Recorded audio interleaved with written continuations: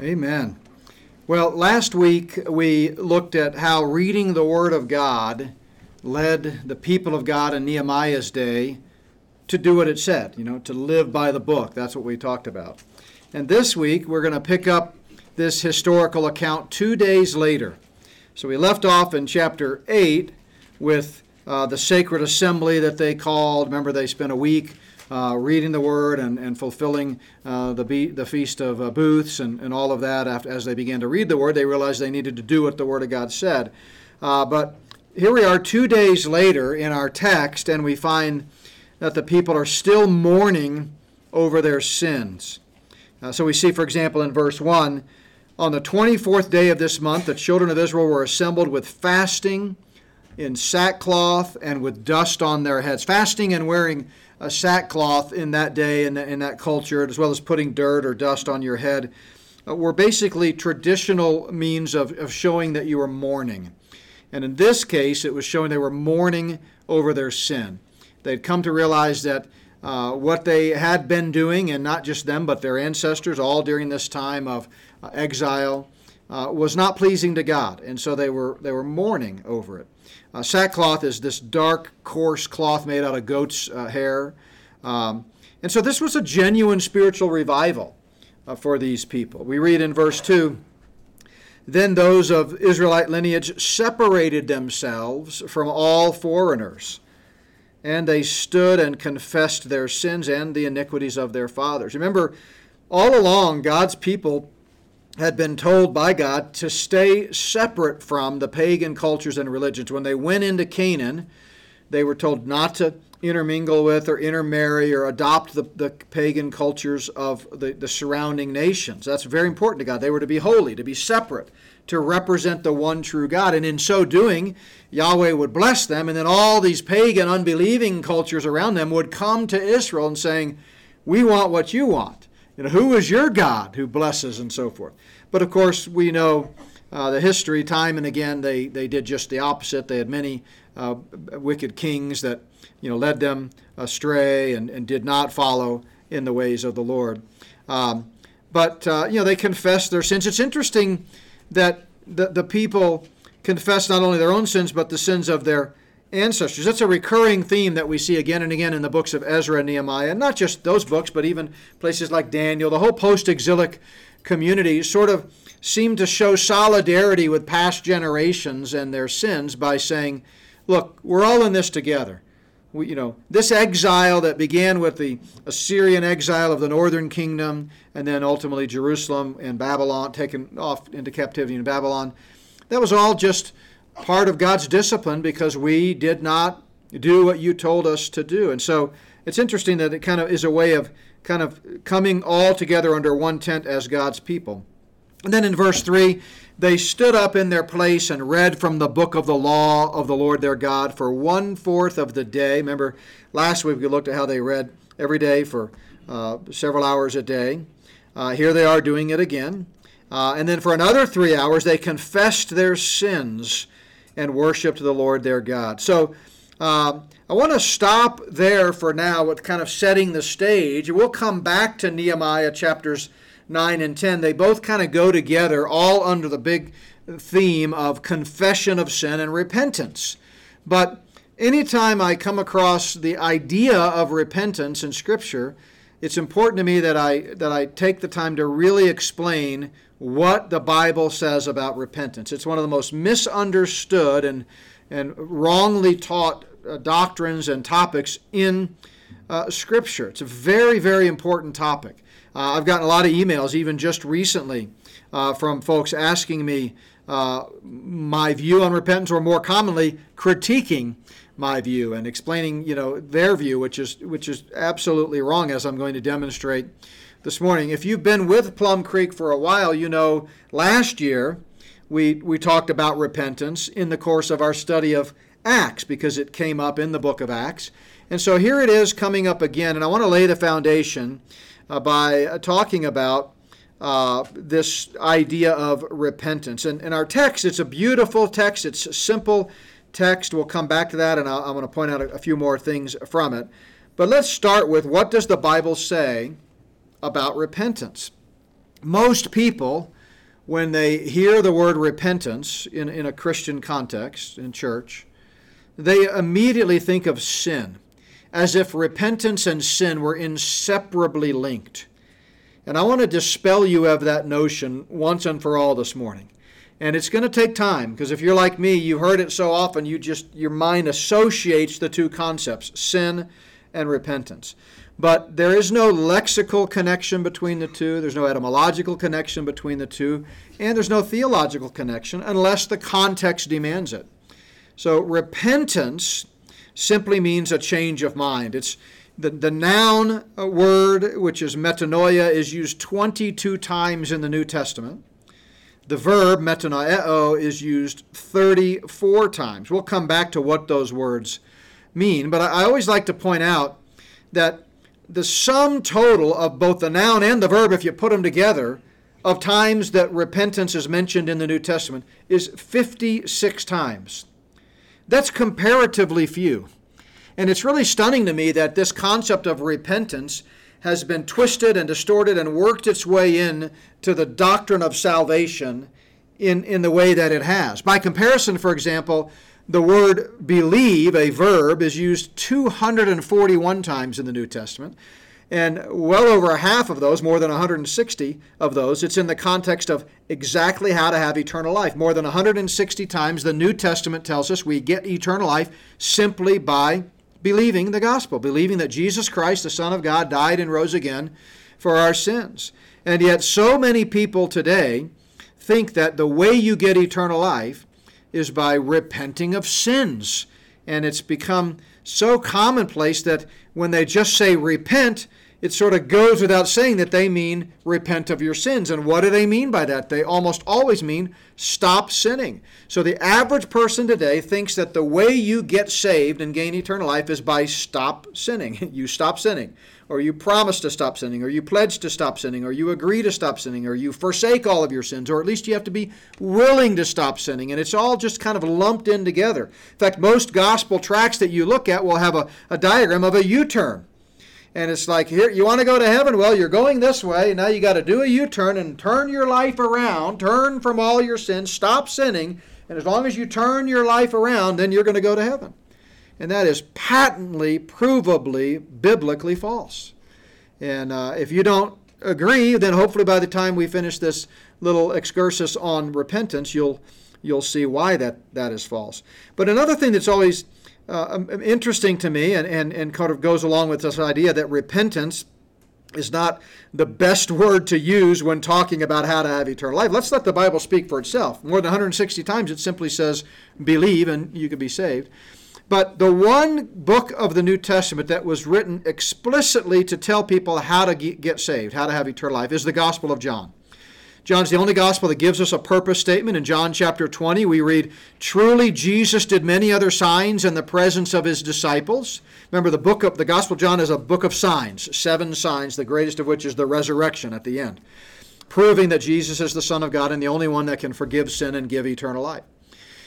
So the text says, Jesus did many other signs in the presence of the disciples, which are not written in this book, but these are written. Why was the Gospel of John written in our Bible?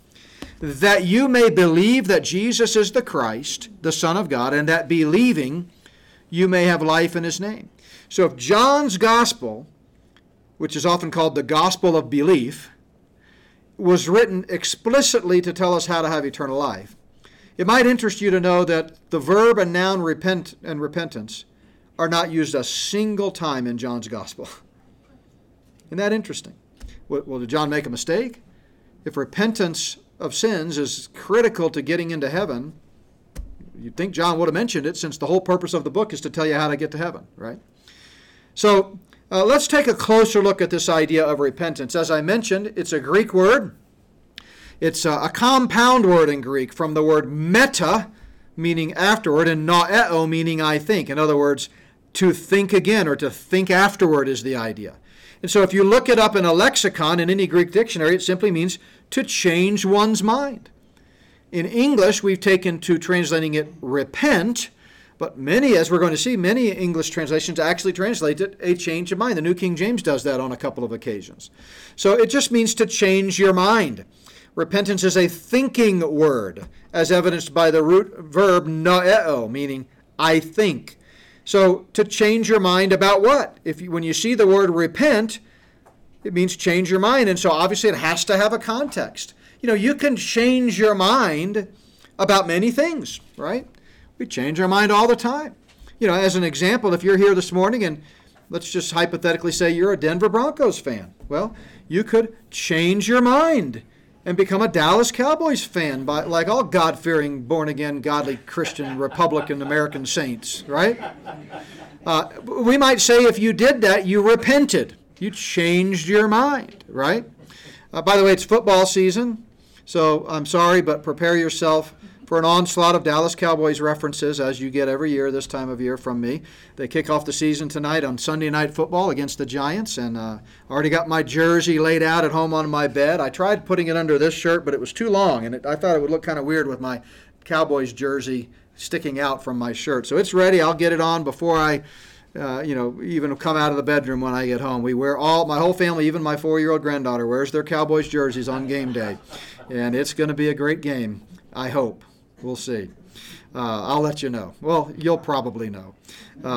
If you hear the weeping and wailing from about an hour south of here, it did not go well. But in all seriousness, repent just means to change the mind. So obviously when you see the word repent, you say, change the mind about what? Let me give you a few examples. Context always determines meaning. So here we have Paul's speech to the Ephesian elders in Acts chapter 20. Remember, he's on his third missionary journey. He summons the elders from Ephesus up to Miletus, and he gives them this speech. And listen to what he says. Testifying to Jews and also to Greeks, repentance toward God and faith toward our Lord Jesus Christ. In other words, Paul's saying they need to change their mind about God. This is what he's been preaching to people everywhere. This is what he'd been doing for 24 years by this point. Jews and Gentiles alike all needed to change their view of God. Jews needed to understand that this God is not some distant rule maker who is pleased and placated only by dotting your I's and crossing your T's. You don't gain favor with God by meticulously keeping the 613 detailed laws in the Torah, the way the Jews by the first century had come to falsely believe. God is not some cosmic sheriff waiting for you to step out of line. He's a God of grace who has provided redemption through his eternal Son, Jesus Christ. And the Jews needed to change their mind about God and trust in his Son, Jesus, just as Paul says here. Likewise, the Gentiles, they had a wrong view of God. They needed to change their mind, to repent in their understanding of who God is. Their view of God was influenced by pagan gods of the day, the Greek and Roman mythology, strange ancient Near Eastern religions. And these Gentiles needed to change their mind about God and recognize that he's the only one true God. He's the creator of the universe, and that salvation can only come through his eternal Son, Jesus Christ. That's the message that Paul gave a few chapters earlier in Acts at Mars Hill when he spoke to the Athenian philosophers. Change your mind. Trust in Jesus. There are other passages that clearly show how repentance means a change of mind. For example, Peter, early on in the church age, after Cornelius got saved, remember the Spirit God led Peter to go talk to Cornelius, the Gentile, and he and his family got saved. And so now Peter is, in chapter 11, appearing before the church leaders in Jerusalem to explain how Gentiles are getting saved just like Jews are. Amazing move of God, right? And Peter explains, when they heard these things, they became silent, and they glorified God, saying, then God has also granted to the Gentiles repentance to life. Now again, a lot of people will read that and their mind immediately goes to, oh, these people changed their lives. They stopped sinning. They turned their life around. They cleaned up their life, and that's how they got eternal life. No, it's just a change of mind. They changed their mind about God or Christ. In essence, anytime a lost person comes to faith alone in Christ alone and is born again, that whole concept is a change of mind. Maybe you thought your good works would get you into heaven. And then you, under the conviction of the Holy Spirit, changed your mind. You realize, nope, only Jesus can save me. Or maybe you thought your religious heritage, or your baptism, or your family, or maybe you thought you don't need salvation. You think you're good enough, right? Whatever it is, when you come to the point where you realize only Jesus can save you and you abandon any and all faith in everything else and only trust in Jesus and receive from him the free gift of eternal life, that's a change of mind. Speaking of Mars Hill and those Athenian philosophers, in Acts 17, Paul says, God commands all men everywhere to repent. It takes a change of mind to get to heaven. It's not automatic. Jesus' death on the cross doesn't automatically save everybody. It's a choice. Every human being has to personally receive the free gift. Choose to trust in Christ. God does not force that on you. It's a mental thing. It's a change of mind. Jesus himself used repentance in this same way. He said, thus it is written, and thus it was necessary for the Christ to suffer and to rise from the dead the third day. And that, listen, repentance, change of mind, and forgiveness of sins, remission means forgiveness, should be preached in his name to all nations, beginning at Jerusalem. This is at the end of the book of Luke, Luke's Great Commission, so to speak. So Jesus is saying you got to change your mind about who Christ is, not change your behavior. Nobody gets saved by changing your behavior. You could change your behavior all day long, and you're not going to heaven if you've not trusted in Jesus Christ and him alone for salvation. A change of behavior won't cut it. You could listen to some articulate self-help guru. Maybe you're channel surfing and you stop on, Oprah or Dr. Phil. Who knows why you'd stop there, but let's just say in a weak moment. And this guy is just talking about how to clean up your life. And you go, wow, that's pretty impressive. I can do that. And you just cold turkey decide to pull yourself up by your bootstraps, stop all your bad habits, and turn your life around. Does that mean you're going to heaven? Of course not. Nobody gets to heaven because you change your behavior. And yet that's what most people will think. That's the way the gospel is articulated. In fact, many people, I got an email to this effect this last week, that think it's two sides of the same coin. That salvation is a two-step process. You got to repent of all your sins and trust in Christ, as if you got to get cleaned up to take a bath. But you don't have to get cleaned up to take a bath. You can't stop sinning until the Holy Spirit takes up residence and begins to convict you and lead you and guide you. So salvation isn't gained because you stopped sinning. The writer of Hebrews uses the word repentance. Remember, there's comparatively few references to repentance throughout Scripture. He says he's talking here to Jewish Christians, people who had gotten saved, but they'd kind of backslidden and they'd regressed in their spiritual maturity. And he says, by now you ought to be, into the deeper things of the Christian faith. And he says we shouldn't need to lay again the foundation of, what's the foundation? Repentance from dead works and faith towards God. So they used to think that their works could save them. If they dotted all their I's and crossed all their T's, they'd be good enough. Remember, that's what the first century Jews thought. That's why the first message that Jesus taught when he came on the scene was he hammered home the idea that your righteousness isn't good enough. Your righteousness has to be better than the Pharisees and Sadducees, Matthew 5:20. In fact, he goes on to say, even that's not good enough. Your righteousness has to be perfect, just as the Heavenly Father is perfect, Matthew 5:48. You want to get into heaven, you got to be perfect. It's not about being mostly righteous or pretty righteous or more righteous than you were. You got to be perfect. So good luck with that.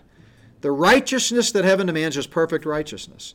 And so Jesus' point is the only way you can get that righteousness is by faith. You have to have it imputed to you by faith. You can't be good enough to do it. So they needed, and these people that he was writing to in Hebrews, 30 years into the church, the author of Hebrews, they had already come to recognize the futility of works. They'd changed their mind about works and realized they were dead. And instead, they trusted in Jesus Christ and him alone for salvation. And so Peter uses the word repentance in a very famous passage that reminds us God wants everybody to change their mind. He says, God is not willing that any should perish, but that all should come to repentance. We're going to come back to that word perish Because as with all words, it has to be understood in context. Sometimes it means eternally, like John 3:16 and here. Sometimes it means physically from danger, like dying or drowning or dying from sickness. Context has to determine meaning. But here, he's talking about the fact that he wants everybody to come to faith in Christ. So if we were to summarize it, we would say repentance, as it relates to salvation, is a change of mind about God and Christ. And recognizing that only by trusting in Jesus can you have eternal life. But sadly, due to bad theology and bad teaching out there, many people suggest that repentance has an entirely different meaning. They say it comes down to changing your behavior. They've created an additional requirement for eternal life besides just faith alone. And that additional requirement is, if you really want to get saved, you've got to turn from all your sins, or forsake all your evil ways, or promise to follow Christ, or pledge allegiance to Christ, or clean up your life. And, sometimes as you begin to drill down on this with people, and this is how they define repentance. It's not biblical, it's certainly not lexical, but they define it as changing your behavior. They'll say, well, yeah, you're right, JB, you don't have to change your behavior, but you have to be willing to change your behavior. I spent 4 hours one time on the campus of a school in South Dakota talking with a whole board about this issue, and this one gentleman just insisted that, well, yeah, I agree you don't have to change your behavior, but you got to be willing to.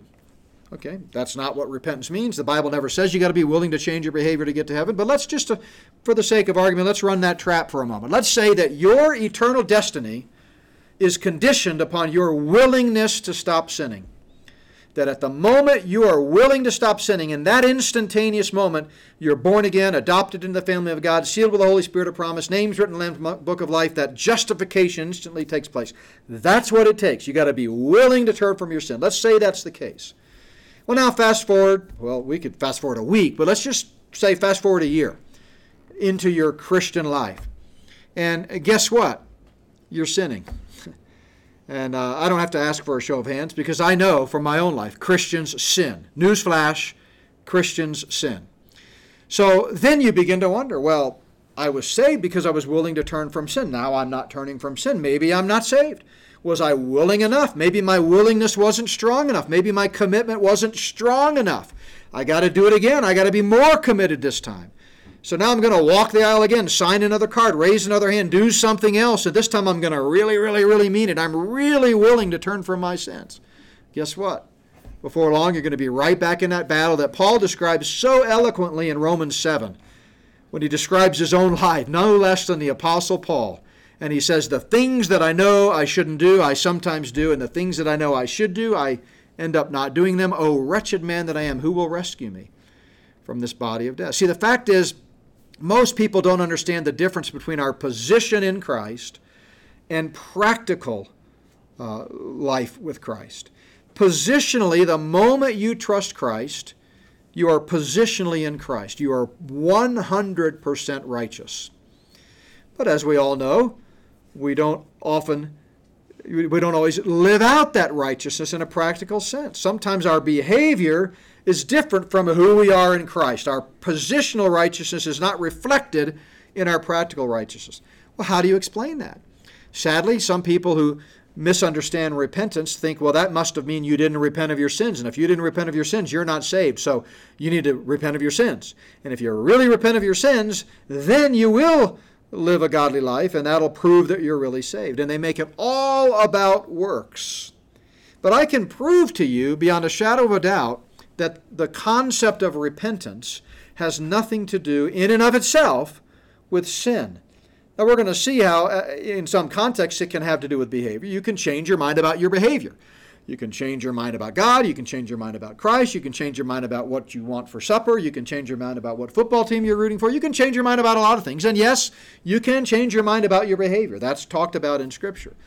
But changing your mind about your behavior does not get you into heaven. But I want to prove to you for a moment that changing your mind, repentance, is not automatically tied to sin.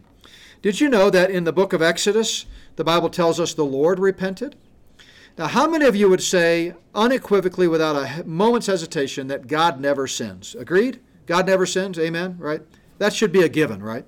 Well, if repentance automatically means stop sinning, then how in the world could God repent?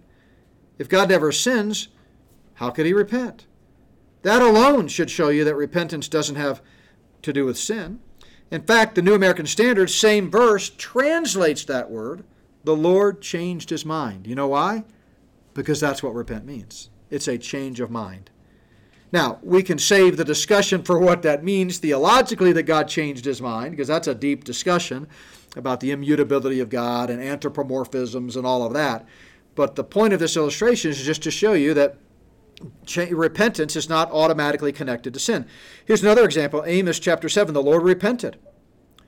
New American Standard, the Lord changed his mind. That's what repent means. And if God can repent, then repentance must not always be connected to sin. Repentance does not always automatically, lexically, inherently relate to sinful behavior. But in certain contexts, you might be called upon to change your mind about your behavior. So sometimes when you're sinning and living an ungodly life, your practical righteousness is not reflecting the positional righteousness. Your practical behavior is not living out the new man in Christ. You're catering to the flesh, walking in the flesh, and therefore producing fruit of the flesh.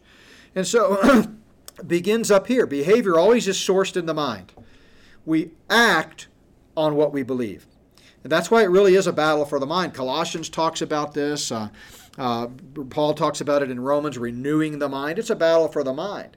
So when your behavior is not pleasing to God, you got to change your mind about that behavior, right?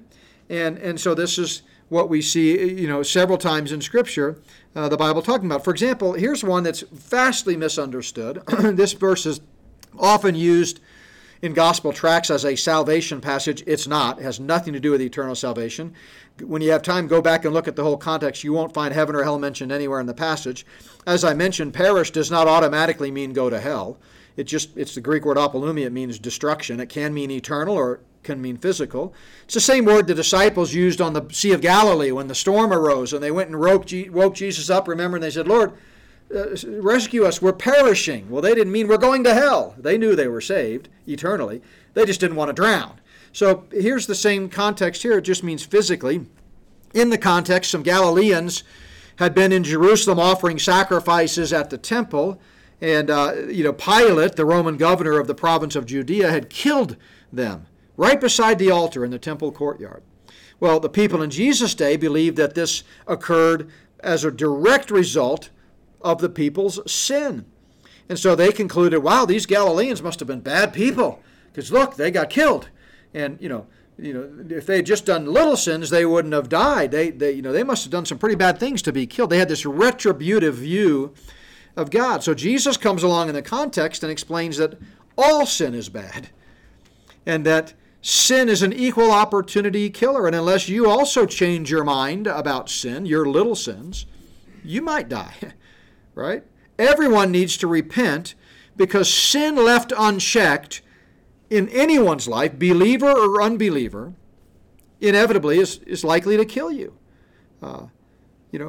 We see several examples of this throughout Scripture. Very quickly, Romans 6:23, the wages of sin is death. That means physically and spiritually. Spiritually, because we're all born in sin, Ephesians 2:1, we're all spiritually dead, and we need to be made alive by faith alone in Christ alone, as Jesus told Nicodemus. But it's also true physically.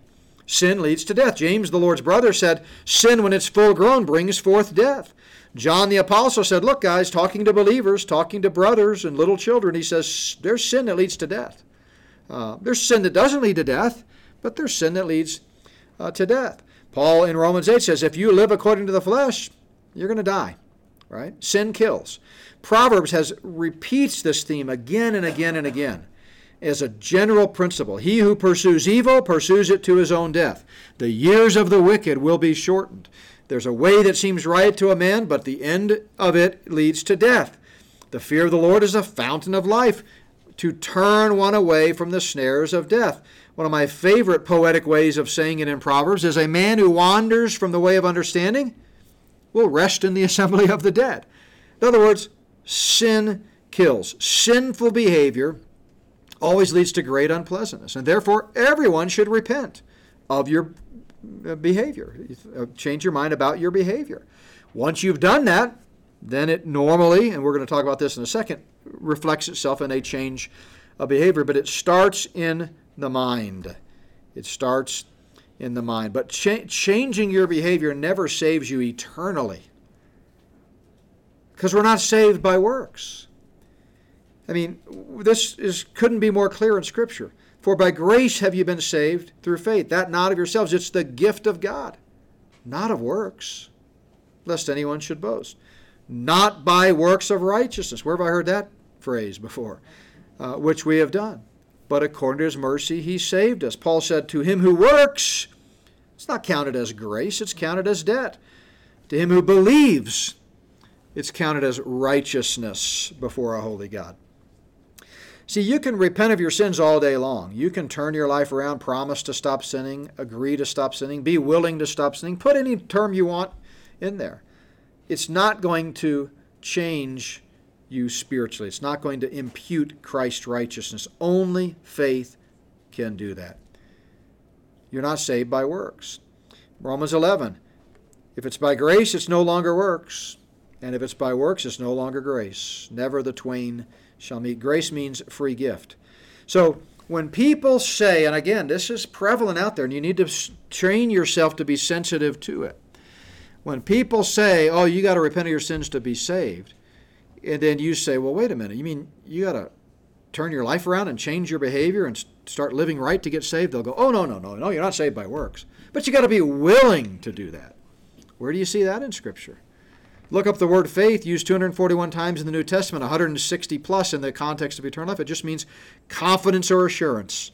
It's who you are trusting in that saves you, not what you are willing to do on your own. Amen.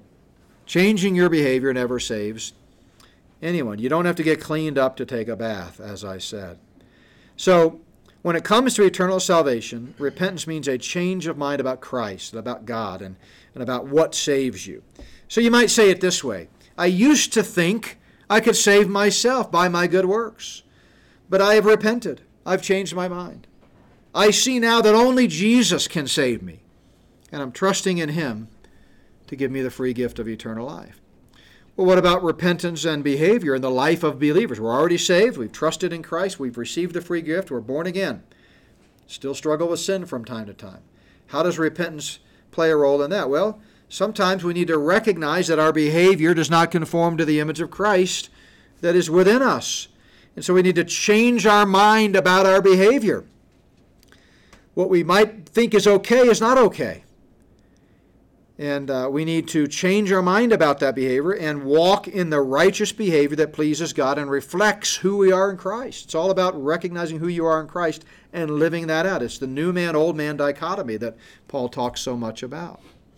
And this right here is exactly what's going on in Nehemiah's day. Now, they weren't in Christ because they weren't believers from the church age. They didn't have the permanent indwelling of the Holy Spirit. But they nevertheless were God's people who had backslidden, they'd gotten away from the Lord.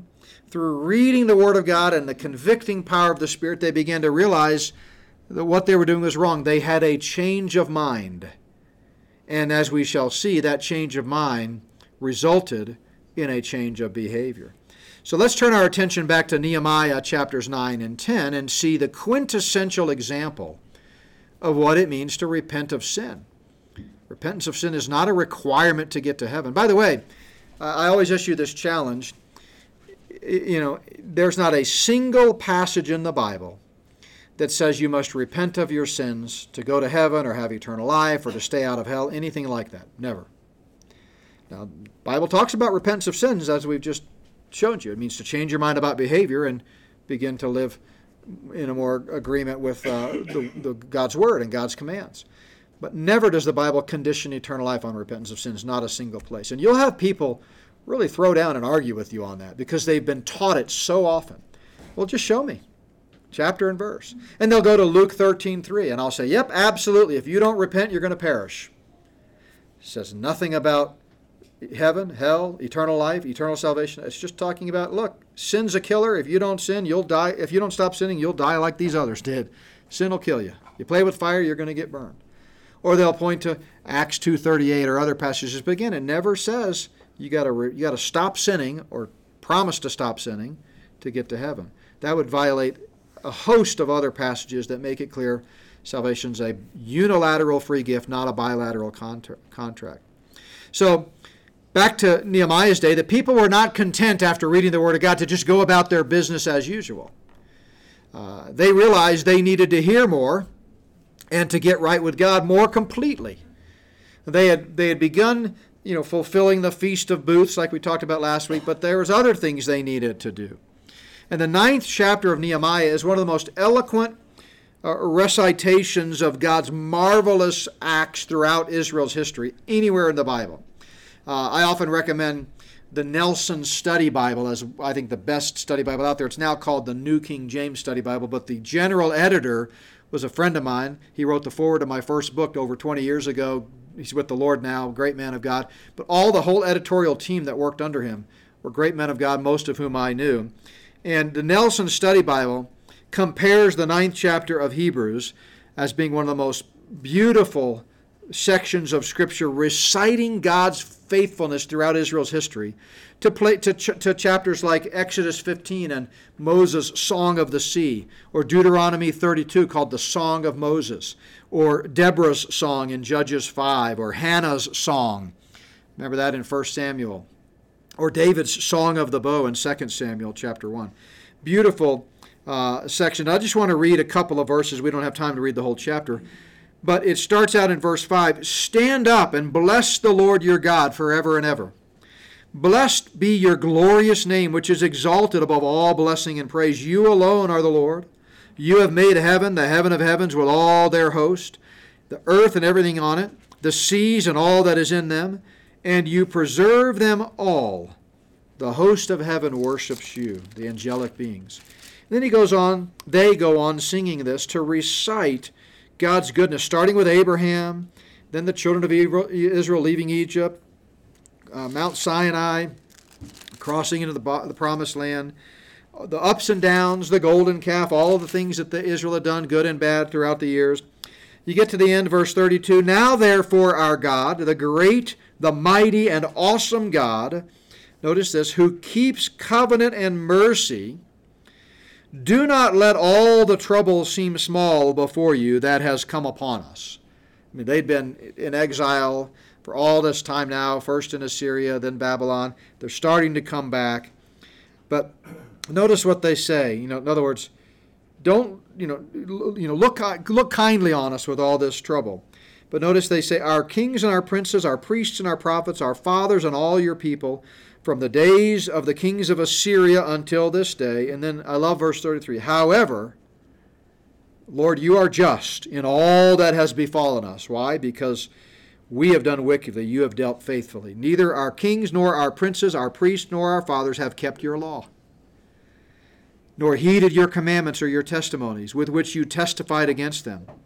They have not served you in their kingdom, or in the many good things that you gave them, or in the large and rich land which you set before them, nor did they turn from their wicked ways." But herein, in chapters 9 and 10, what do we see? They've changed their mind. They've acknowledged that what they were doing was wrong, and then it was reflected in a change of behavior. So I just see three simple aspects of repentance to sin as illustrated in this beautiful historical account of the people of Israel. First of all, it begins with conviction in the heart.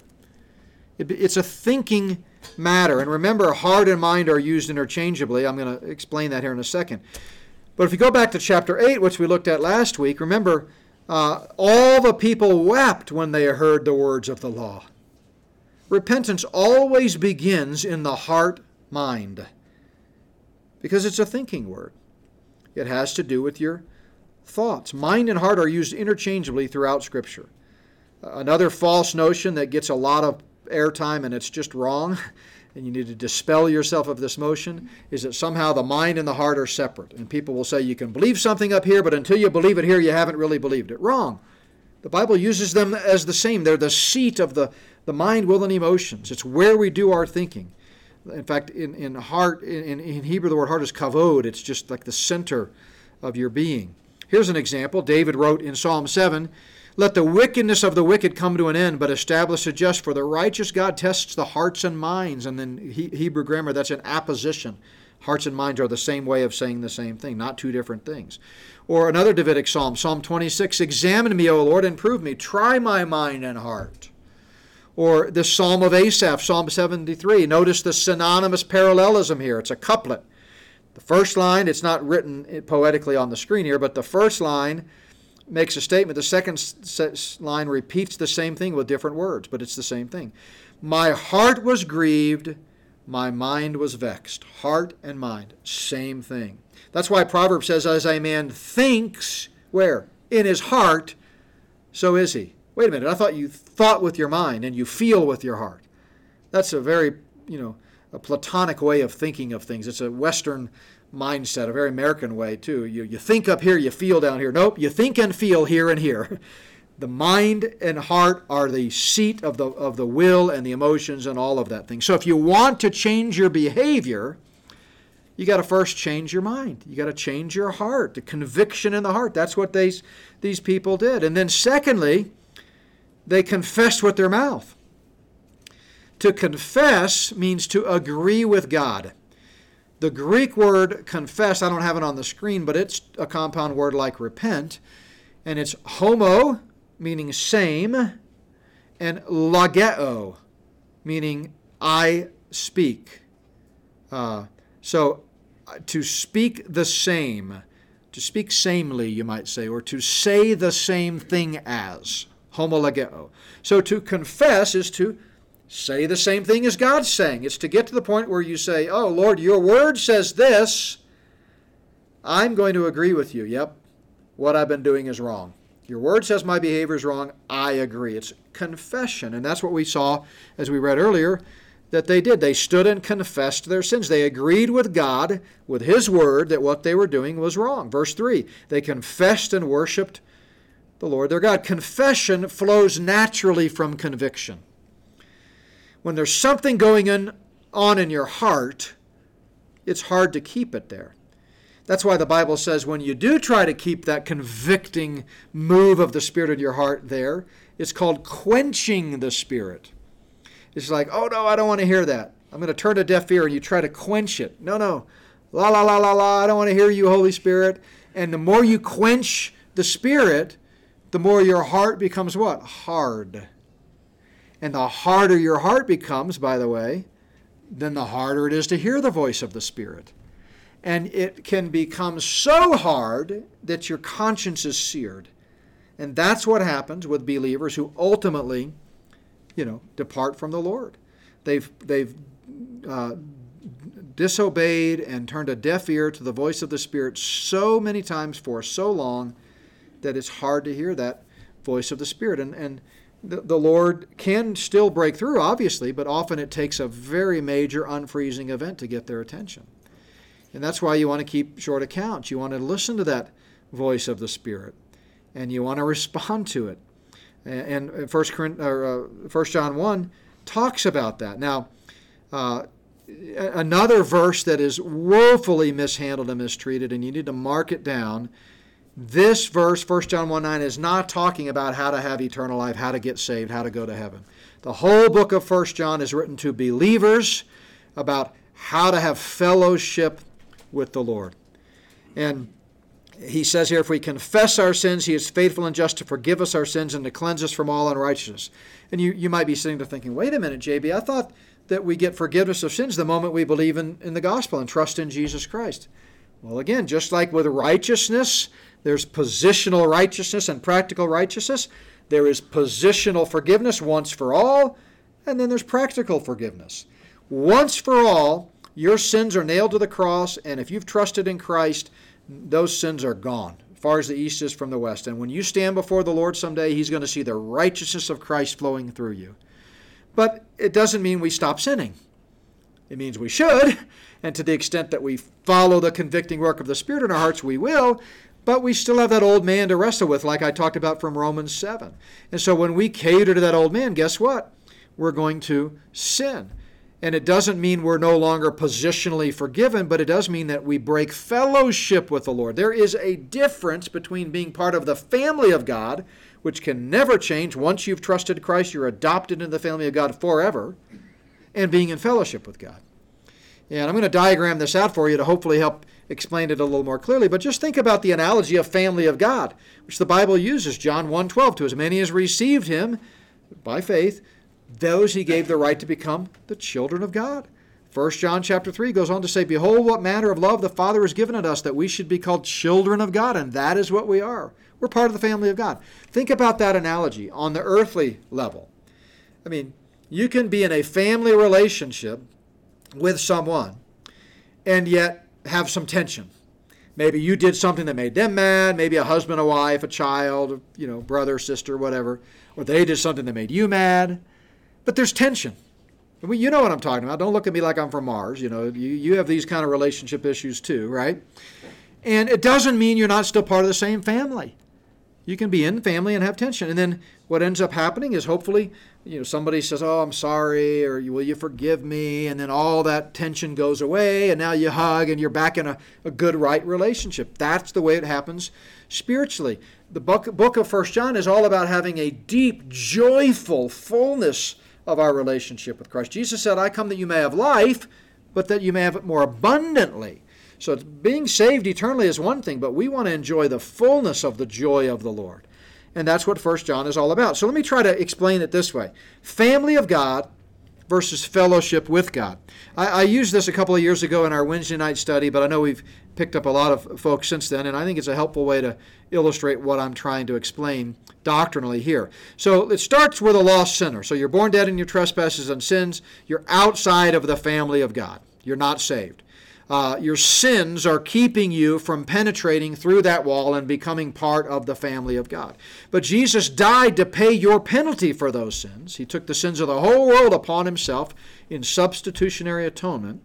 And then we receive that payment on our behalf by faith alone.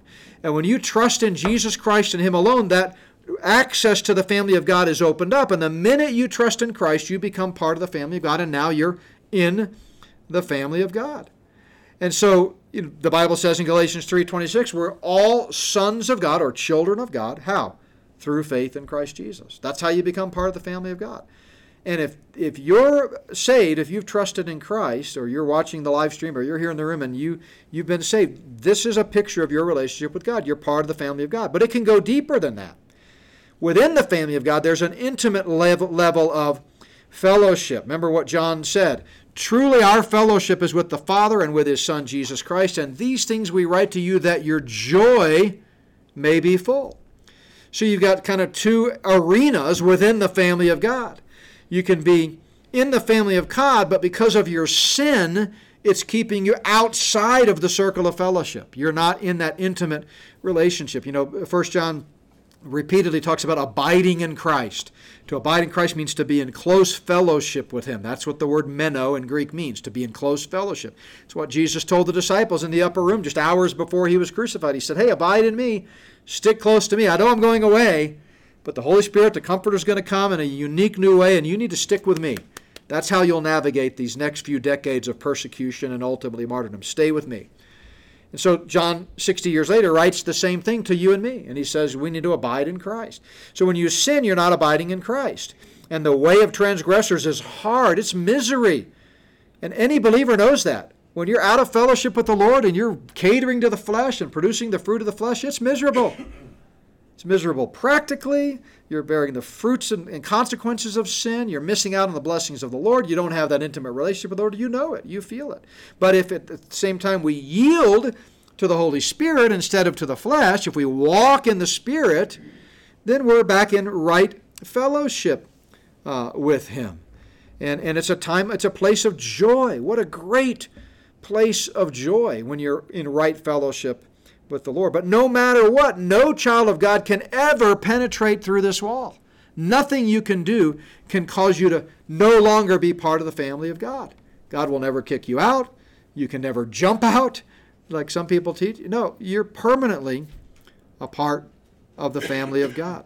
So the question is, are you in fellowship with the Lord, as 1 John tells us, and experiencing the joy of the Lord? Or are you out of fellowship?